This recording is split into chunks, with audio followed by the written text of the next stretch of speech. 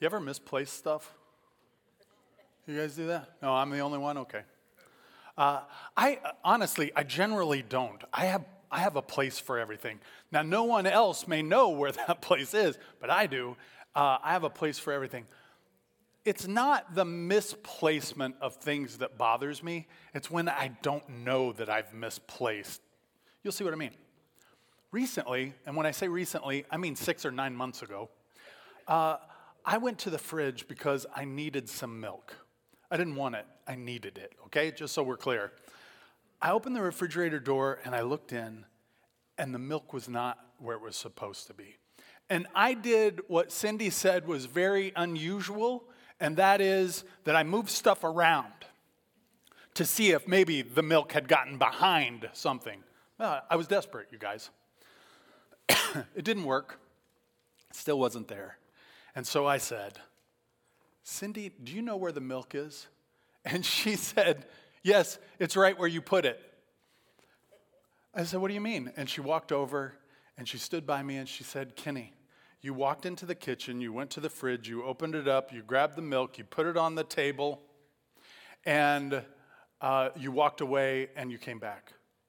I have no recollection of this, but the milk was right there where she said I put it. Zero recollection. And I was like, oh man, that's not good. When you forget, when you don't know that you forgot something, is trouble. And that's where I was 6 or 9 months ago. I was like, I don't know. But I realized something about that, and that's this. That when we don't realize we've misplaced something, that's the worst spot we can be in. And it happens with us theologically, where we misplace our faith. Let me explain. When we use God, when we use Jesus as a vehicle to the thing that we want, instead of God, Jesus being who we want, it's a problem. It's a problem. Happens like this. We saw it a lot throughout COVID, where people would say things like this. I just want God to keep me safe, but I got COVID, or somebody else I know got COVID, and he didn't show up the way I wanted him to, and so I'm out. Well, because they saw God as a vehicle to get what they wanted. And we see that when people will say things like, I need a new job. There's more month than money. I need some help here. God, will you supply for me something additionally? And God doesn't show up quite the way they think that God should show up. And they find themselves pulling away from God because of that. That's misplacing your faith. Another way is in health issues. Like, God, something has happened in my life or a friend's life, and I just need you to meet them this way and heal them, heal me. And he doesn't do it the way that we think he should, and then people pull away. Or maybe it's in a relationship. Maybe a family member, someone you love or care about. Maybe they're wayward or doing something that you don't want. Or maybe even, Lord, I just need someone to love. And I need someone to love me. And when God doesn't supply the way we think he should, oftentimes we pull away. We misplace our faith. It happens often. And we're going to talk about that throughout our time together. If you have your Bibles, we're going to be in Mark chapter 11. If you need a Bible, you can raise your hand and one of our staff members will come and give you a scripture where you're at. You can use your digital device if you like. I just trust that you'll actually use your device for that. That'll be my step of faith today, I suppose. Part of the reason that we are in Mark is because we're continuing this series identifying who Jesus is. Mark chapter 11 through 16 is about a third of Mark. This third is dedicated to the last week of Jesus, sometimes referred to as the Passion Week. This Passion Week identifies each day of Jesus going up to the cross. And we see some things unique about Jesus.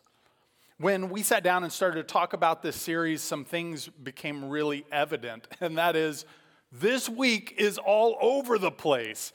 There's Jesus' triumphal entry, and there's a cursing of a fig tree, and there's a turning over tables. There's all kinds of stuff.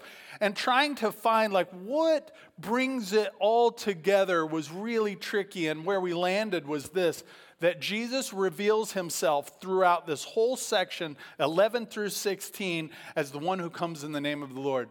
And this is established in this passage we're going to read today, where it says, blessed is he who comes in the name of the Lord. When we talked about that, we realized that oftentimes God shows up in ways that we don't think he should. Surprising ways. And we're going to work through that throughout this series. But before we go there, I'd like to spend a few moments in prayer. And as I do, I'm going to ask you to do something. I'm going to ask you to ask God that he would open your eyes. That if there is an element in your life, even if it was just one time, but if this is a pattern especially, where you are using God as a vehicle to get the things and stuff that you want, and being disappointed in God when he doesn't give you the things and stuff that you want, that he would, 1, give you eyes to see that. 2, that you would be willing to confess that to God. And 3, that you would be willing to repent. Because that attitude is actually idolatry. And idolatry is a sin before God. And so I'm going to ask you to confess that and turn away from it and turn to God. So let's spend just a few moments in prayer. I'll give us just a quiet moment, and then I'll jump in prayer, and we're going to get into the scriptures together today.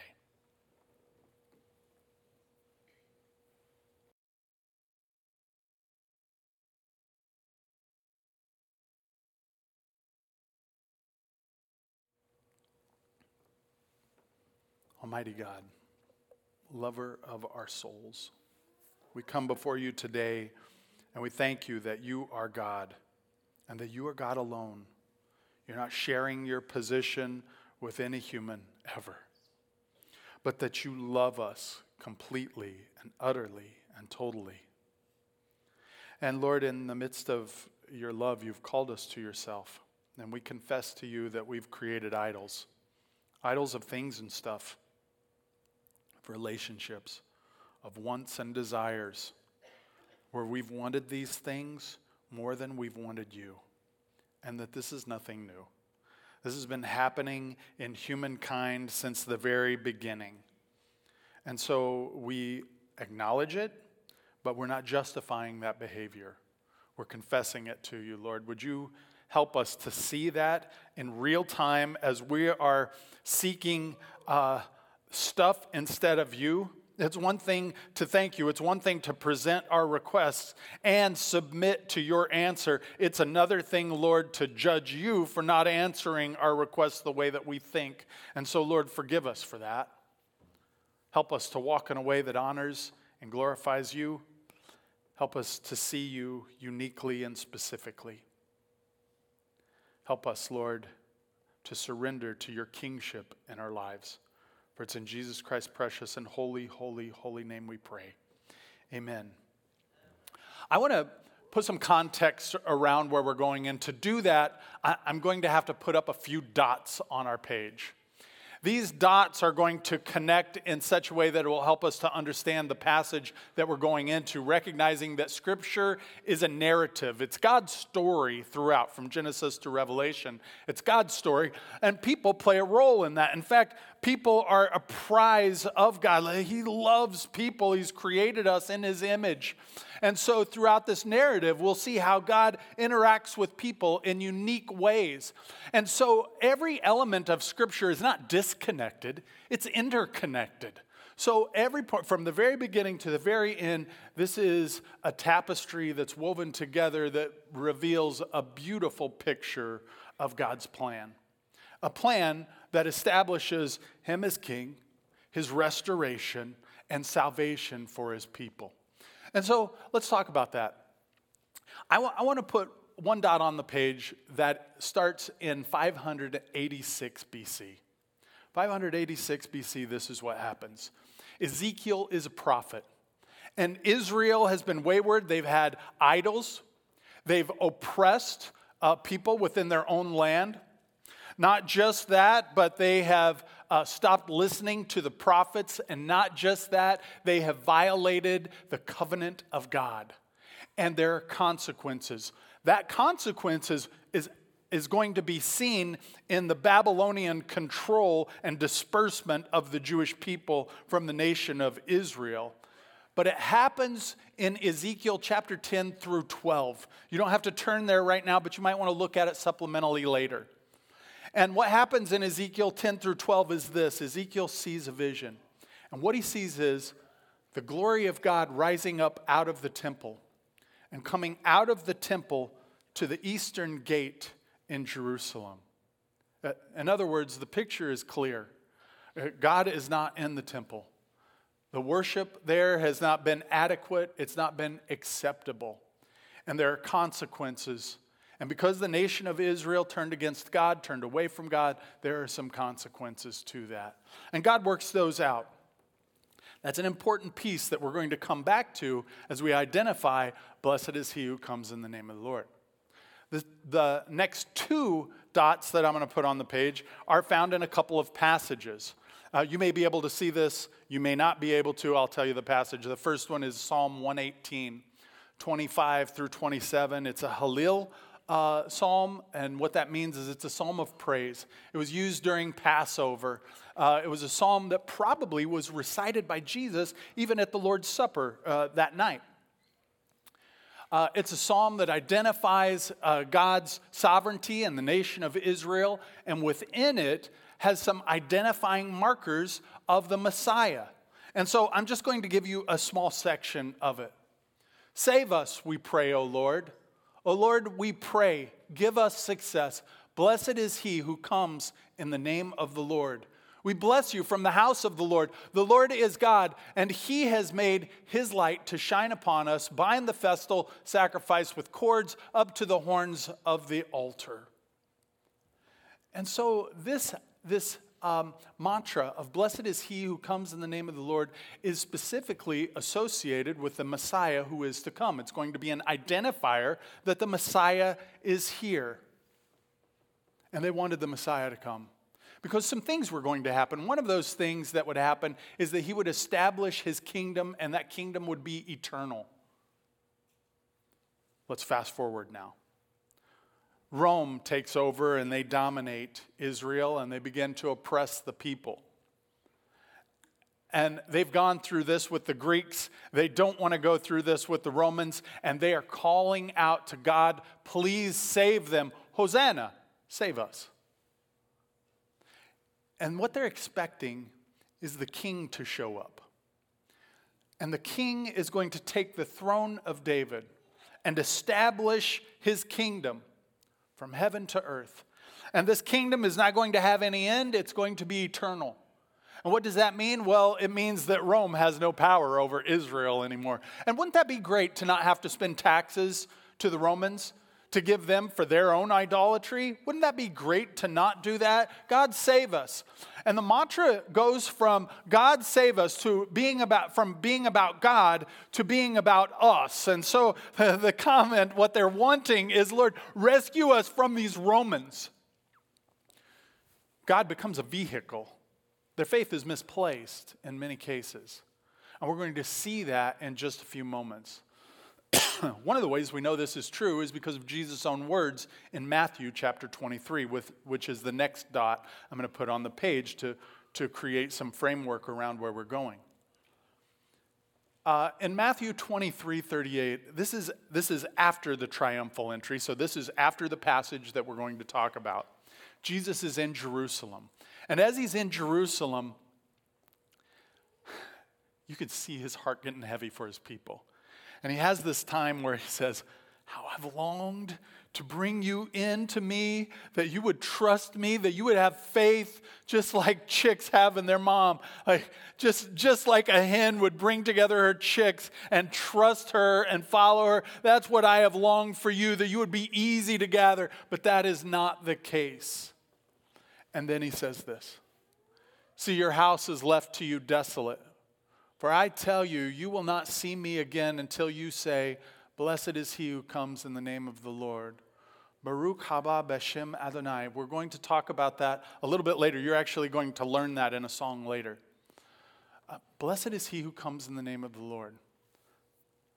Jesus says this, that the nation of Israel is finally going to give it. It's not going to be just a superficial, we're going to call out blessings, you as the one who is blessed in the name of the Lord to get what we want. Jesus is saying, no, there's going to be a time where I'm going to be what you want. You're going to cry out to me and I'll come back. And so all of this that we see in the first advent or the coming of the Messiah is a reminder that he's coming again. And I guess my heart in all of this is that we would lead that charge as his people to say, blessed is he who comes in the name of the Lord. Lord, we are looking forward to your return. If you want to think of it like a stadium, you ever been to I don't know that they do this anymore, but waves used to be really big. You ever gone to a stadium where the whole stadium does a wave and somebody starts it or a section starts it and it goes all the way around? Sometimes a couple times around the stadium. It's a pretty cool event.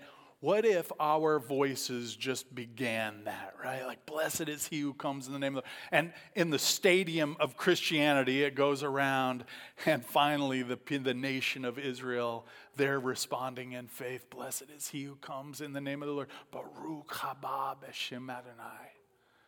Well, what if that's a part of this call today? Keep those 3 points in mind because they're going to frame where we're going. As we walk through this together,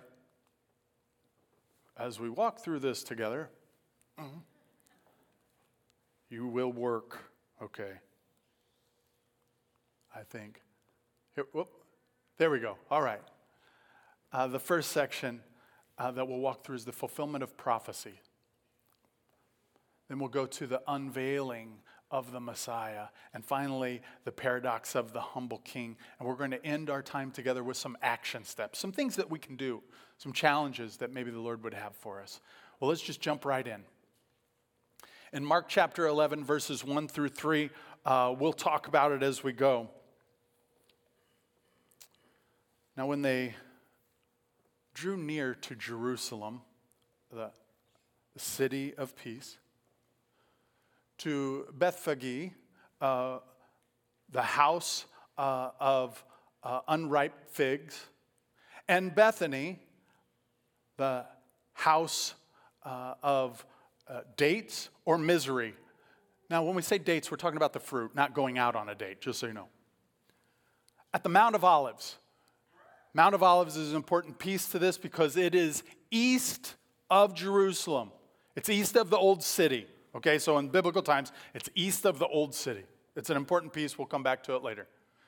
Jesus sent 2 of his disciples and said to them, go into the village in front of you, and immediately as you enter it, you will find a colt tied on which no one has ever sat. Untie it and bring it to me.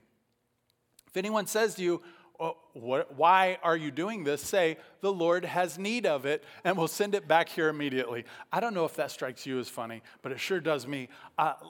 Let me say it this way. Imagine if I said to you, hey, would you do me a favor and go to Hy-Vee? When you go to Hy-Vee, the first car you see is going to have its keys in it. If you just jump in it and drive it over here, I'd appreciate that. Like, what? No, super uncomfortable with that one, Kenny. Well, Jesus is saying some things in this passage that is contextual, like it is cultural, and we miss it pretty easily. Though I do think the disciples did have to manifest some faith and trust the Lord in this situation, Jesus is saying some stuff. Let me identify it. First of all, there is a principle of eminent domain that kings had throughout the ancient world. A king had the ability to go to a home, a place, an area, and he could ask for your horse, your donkey, whatever, and you didn't get to say, it's not going to work for me today. It was as if it was his. He could do with it whatever he wants. Jesus is taking a kingly, a sovereign approach in this situation and is then identifying himself as the king of Israel when he says to go get this donkey. Additionally, in this passage, there's a colt. This colt, as we find out throughout the scriptures, it hasn't been ridden before. That was also true for kings. when a king had an animal, no one else got to ride that animal. It was his. He got to break it. He got to ride it. No one else got to get on it. This is another identifier that Jesus is king, and he's coming into this situation as the sovereign of Israel. It's an important piece. Don't miss this. The fulfillment of prophecy. And they went away and found a colt tied at a door outside in the street. And they untied it. Let's pause there. Conservatively, over 300 prophecies about the advent, the coming of the Messiah. Out of those prophecies, every single one of them has been fulfilled exactly and completely. Scientifically, this is in a unique category. So the probability of this happening, statisticians would say, is in a unique category. That unique category is called the miraculous. In other words, this shouldn't happen. Statistically, there is no way that 300 things that have been stated and spelled out could happen exactly as they were stated afterwards. But perfectly in Christ it is. Jesus fulfills prophecy. One of those is in Zechariah 9:9. And I'll just identify it real quick. Rejoice greatly, O daughter of Zion. Shout aloud, O daughter of Jerusalem. Behold, your king is coming to you. Righteous and having salvation is he. Humble and mounted on a donkey, on a colt, the foal of a donkey. Now this is unique. It's not completely uncommon, but it is pretty unique. In that most kings, especially coronations, they would come in on a horse. It was a sign of their military prowess, their ability to wage war when they wanted to, and their sovereignty over the nation to wage war. It was a power move. And kings could do that. In fact, most kings did do that. And especially in times of war, it gave the nation a lot of security, knowing, oh, okay, the king's on his horse. He's taking care of business. We're in. So the fact that this king doesn't show up on a horse is an identifier that he's not there to wage war. But there's a problem with that. Because the nation of Israel is oppressed by the Roman Empire. So wait a minute. You mean that the king who is going to establish his kingdom for eternity is going to show up and there's no war? That doesn't even make sense. And so many people believed that actually the Messiah would show up, at least initially, on a horse. Zechariah 9:9 tells us that he's going to show up on a donkey, and indeed he does. So what does it mean to show up on a donkey? Well, it means that this is a time of peace. So after a king would conquer nations, many times, after they had submitted to his rule, he would ride in on a donkey, and it was an identifier of peace. But also, it's pretty humbling, isn't it? To ride in on a donkey. And we see that with Jesus. This humility of him revealing who he is, of answering prophecy and revealing his kingship, his messianic position, is very humbling that he rides in on a donkey. The Prince of Peace, who is the King of the universe and is willing to condescend to be the King of Israel, shows up in the city of peace on an animal of peace, saying there is something better for you than what you think you need. Don't miss it. Let's keep going. Jesus, the unveiling of the Messiah in Jesus. And they brought the colt to Jesus and threw their cloaks on it. It's like a saddle. And he sat on it. I think that's interesting. Anybody here ever broke a horse? Like an untamed horse, a horse that has never been ridden. Anybody ever done that? I haven't either, but I've seen it done, and it's scary. It turns out that horses and donkeys are similar in this respect. They don't really like things on it. Right? Like when something is on the back of an animal, it's usually being attacked, right? You can visualize that. So its default is not to trust things on its back. It's to get things off of its back. I don't know that this is true, but it makes a lot of sense. Get off my back, maybe it's that. Like, yeah, you're agitating. Horses and donkeys are like that too. For Jesus to be able to get on this donkey and ride it is like, this is almost supernatural in and of itself. I don't want to play this up too much, but there does seem to be some sort of sense that Jesus has this authority to bring peace into this moment on this this animal that has never been ridden, to say, oh, wait, no, I'm comfortable. You can take me. Like that is an amazing feat. And many spread their cloaks on the road, and others spread leafy branches that they had cut from the fields. Again, this is a significant sign. They didn't have red carpets in those days. So instead of red carpets, predating red carpets, were throwing out their cloaks. Hey, you are somebody special. You are celebrity. Guess who got celebrity in those days? Kings. So Jesus is again being identified as the King of Israel as he enters into Jerusalem from which direction? The east. That's right. Verse 9.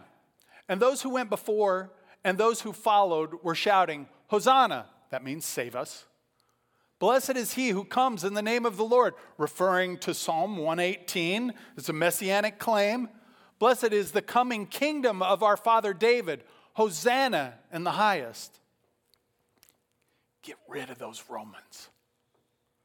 Establish your kingdom. Free us. Save us from them. But that's not what Jesus came to save. That wasn't about saving them from the Romans. It's something better. But they, in many cases, have misplaced their faith, because we're going to see within a week, they're going to go from this to turning on Jesus and shouting, crucify him. One moment, he's going through this parade of coronation, and the next, they're shouting, crucify. Why? Because their faith has been misplaced. He's a vehicle to get what I want, and not who I want. It's a big distinction, but it's significant. In this moment, they're identifying that Jesus is the Messiah, the King of Israel, who's going to take his place. So if you were a king and you were going into your capital, where would you go next? What would be your first stop? Maybe you would go to the oppressors and say, hey, I don't know if you know this or not, but I'm the King of Israel and you're not. And I'm taking over, so get out. I mean, maybe there's this confrontation that would happen. Maybe he would go to a palace and say, hey, it's my palace. Thanks for keeping it warm for me. But where does Jesus go? Watch and see as he rides in from the east. And he entered Jerusalem and went into the temple. Do you see the symbolism? Because there is this one narrative that has been woven throughout the scriptures, we can't miss the significance of Jesus going to the temple, as if to say, hey, I know in Ezekiel the prophecy was that the presence of God, the glory of God is going to leave and go to the east. And now Jesus is saying, hey, the glory of God is coming back. He's back in the temple. But now there's going to be this review. Are there still idols? Is there still oppression of the people? Are they still not following the prophets? Are they still breaking covenant with God? And that's what happens over the course of the next week as they walk through, as we walk through this section of Scripture. Jesus is revealed as the humble king. Augustine says, the master of humility, the Lord of humility is Christ. I like that. Why would he say it? Well, Augustine goes on and says, and I'm paraphrasing this, he says that the King of glory condescends to be the King of Israel. Do you get that? The heavenly throne is greater than the Israeli throne. We understand that. Like, there is no throne on earth that is more magnificent than the eternal throne of heaven. And Jesus is willing to condescend, to come down to that place. That's ultimate humility. That he's willing to ride in not on an animal of war, but an animal of peace. It's ultimate humility that Jesus shows and actually models for his people. Like, this is a kingdom value that Jesus is exercising. So as we walk through this together and we see the fulfillment of prophecy in Jesus, we learn some things. One of the things we learned is I can trust Jesus. I can trust his word. If 300 prophecies, now there are more prophecies in Scripture than 300, but 300 specifically about the advent of Christ, him coming in the flesh. If there are 300 of those that are fulfilled, perfect and absolutely, I can trust the rest. The rest are about his return. He's coming again. It may not be today, and it may not be tomorrow, but he's coming again. It's soon. And so we keep our eyes on it, the fulfillment of Scripture. But not just the prophecies, it also means I can trust his word, that his word is true. What Jesus says I can do, as the King of Kings and Lord of Lords who came in the flesh, he actually is king over us. For those of us who have surrendered to him, who've called on him as our Savior and our Lord, Master. It's his will, not my will. Your will be done on earth as it is in heaven. He reigns supreme there. He reigns supreme in the lives of his followers here. Fulfillment of prophecy. Unveiling of the Messiah. One of the things that we see in this passage is that the Messiah is what is being unveiled, not freedom from Rome. So who is our Messiah? Who is our Christ? Who is our Savior? Sometimes that's best identified in the prayers that we pray. Again, I'm not suggesting we shouldn't pray about things, stuff, and relationships, but I'm saying that it shouldn't end there. Here's what I mean. For Israel, what do they want? Freedom. That becomes their Savior, not Jesus. He's just a vehicle to get them there. That is sometimes true with us in the church too. God, will you meet this need? Will you do this thing? Will you give me this? I want that. I need this. And if you don't do this, if you don't give me that, if I can't have what I want, then I'm kind of done with you. But that's not how it works with a sovereign. He's king. And so our surrender is to him absolutely. Thirdly, the paradox of the humble king, that Jesus comes with humility. The King of Glory comes with humility. The one who speaks and worlds are created, he comes with humility. That is amazing. He could have been anywhere he wanted. He could have had it however he would have designed it. But what he does is he comes in on a donkey into Jerusalem in a time where there's, not flushable facilities. I'll use that word. Like, that is not a great time to be in Israel. But he came. Humbly. And he's established this for his people. So let's talk through some action steps, if we would. Let's first of all recognize Jesus' messianic fulfillment. That Jesus is the fulfillment of Scriptures.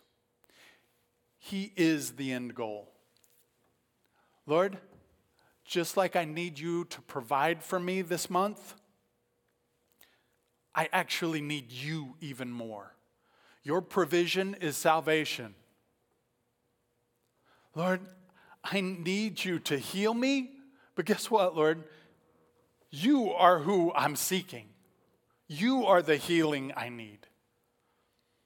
Lord, I want this relationship to look this certain way, but actually the relationship that I really need is that relationship with you. You are the end goal in all of this. And Jesus is the one who brings that to the people of God. He is the one who delivers it. He's not just the vehicle, he's the end goal. That we would have him, that we would walk with him, that we would proclaim Jesus as Lord. As I said earlier, how great one day we're able to pull back and look at eternity if the Lord would give us eyes to see it. How great would it be that this is a time that is uniquely designated in church history, that the people of God are anticipating the Lord and they're saying, blessed be Blessed be the one who comes in the name of the Lord. Blessed be the one who comes in the name of the Lord. Blessed be the one who comes in the name of the Lord. I am anticipating you. I want to see you. I want to experience you. I want to know you. I want you. And that we could see this just movement kind of swell around the stadium of believers, that it would end in this just glorious proclamation of the nation of Israel, Baruch, Haba, B'Shem, Adonai, and that the coming of the King would be before us. Like, how cool would that be that he's starting something now within us? I believe that. I believe that to be true. I see that in the scriptures. And so we want to proclaim Jesus as Lord. It's not just an anticipation of him coming. It's that he's here. That the end of Ephesians 1:1 is that he fills all and is in all. He doesn't just enter us, but he's also around us. He loves us. And so we can call others to him by letting them know about Jesus, proclaiming the truth, and embracing the paradox of Christ, that he is the King of kings and Lord of lords, and the one who would humble himself and ride into Jerusalem on a donkey. Do you know what the beginning of wisdom and knowledge is? It's the fear of the Lord. I would like to take that term and kind of take some sandpaper and smooth it off a little bit, make it easier to handle and to touch, something that wouldn't be as gritty. But that's not how the word's used. It is used in a respectful way. We have a respect for the Lord, but it also is terror. We have a certain terror of God. And that terror is not unlike the type of terror that you might experience in a storm. I grew up in a place in southern Indiana that was considered Tornado Alley. And early on, I remember the sirens going off, and my mom, not gently, would say, "Get to the basement." Well, I got to tell you, as a young boy, that only made me want to know what was out there, right? Get to the basement now. Okay. And and my dad, I said, "Dad, can I go out there with you and look?" And he'd go, "Yep, stay close to me and don't tell your mom." And that was our But I remember going out there and looking out in the sky, and the sky would be kind of clear, and then it would get dark. And as it got dark, there was a sense of dread. I'm not going to lie, like, oh, something's happening. And then we'd see these clouds start to swirl a little bit, and then a funnel would drop down. And it would go from quiet to hearing this overwhelming sense of wind around us.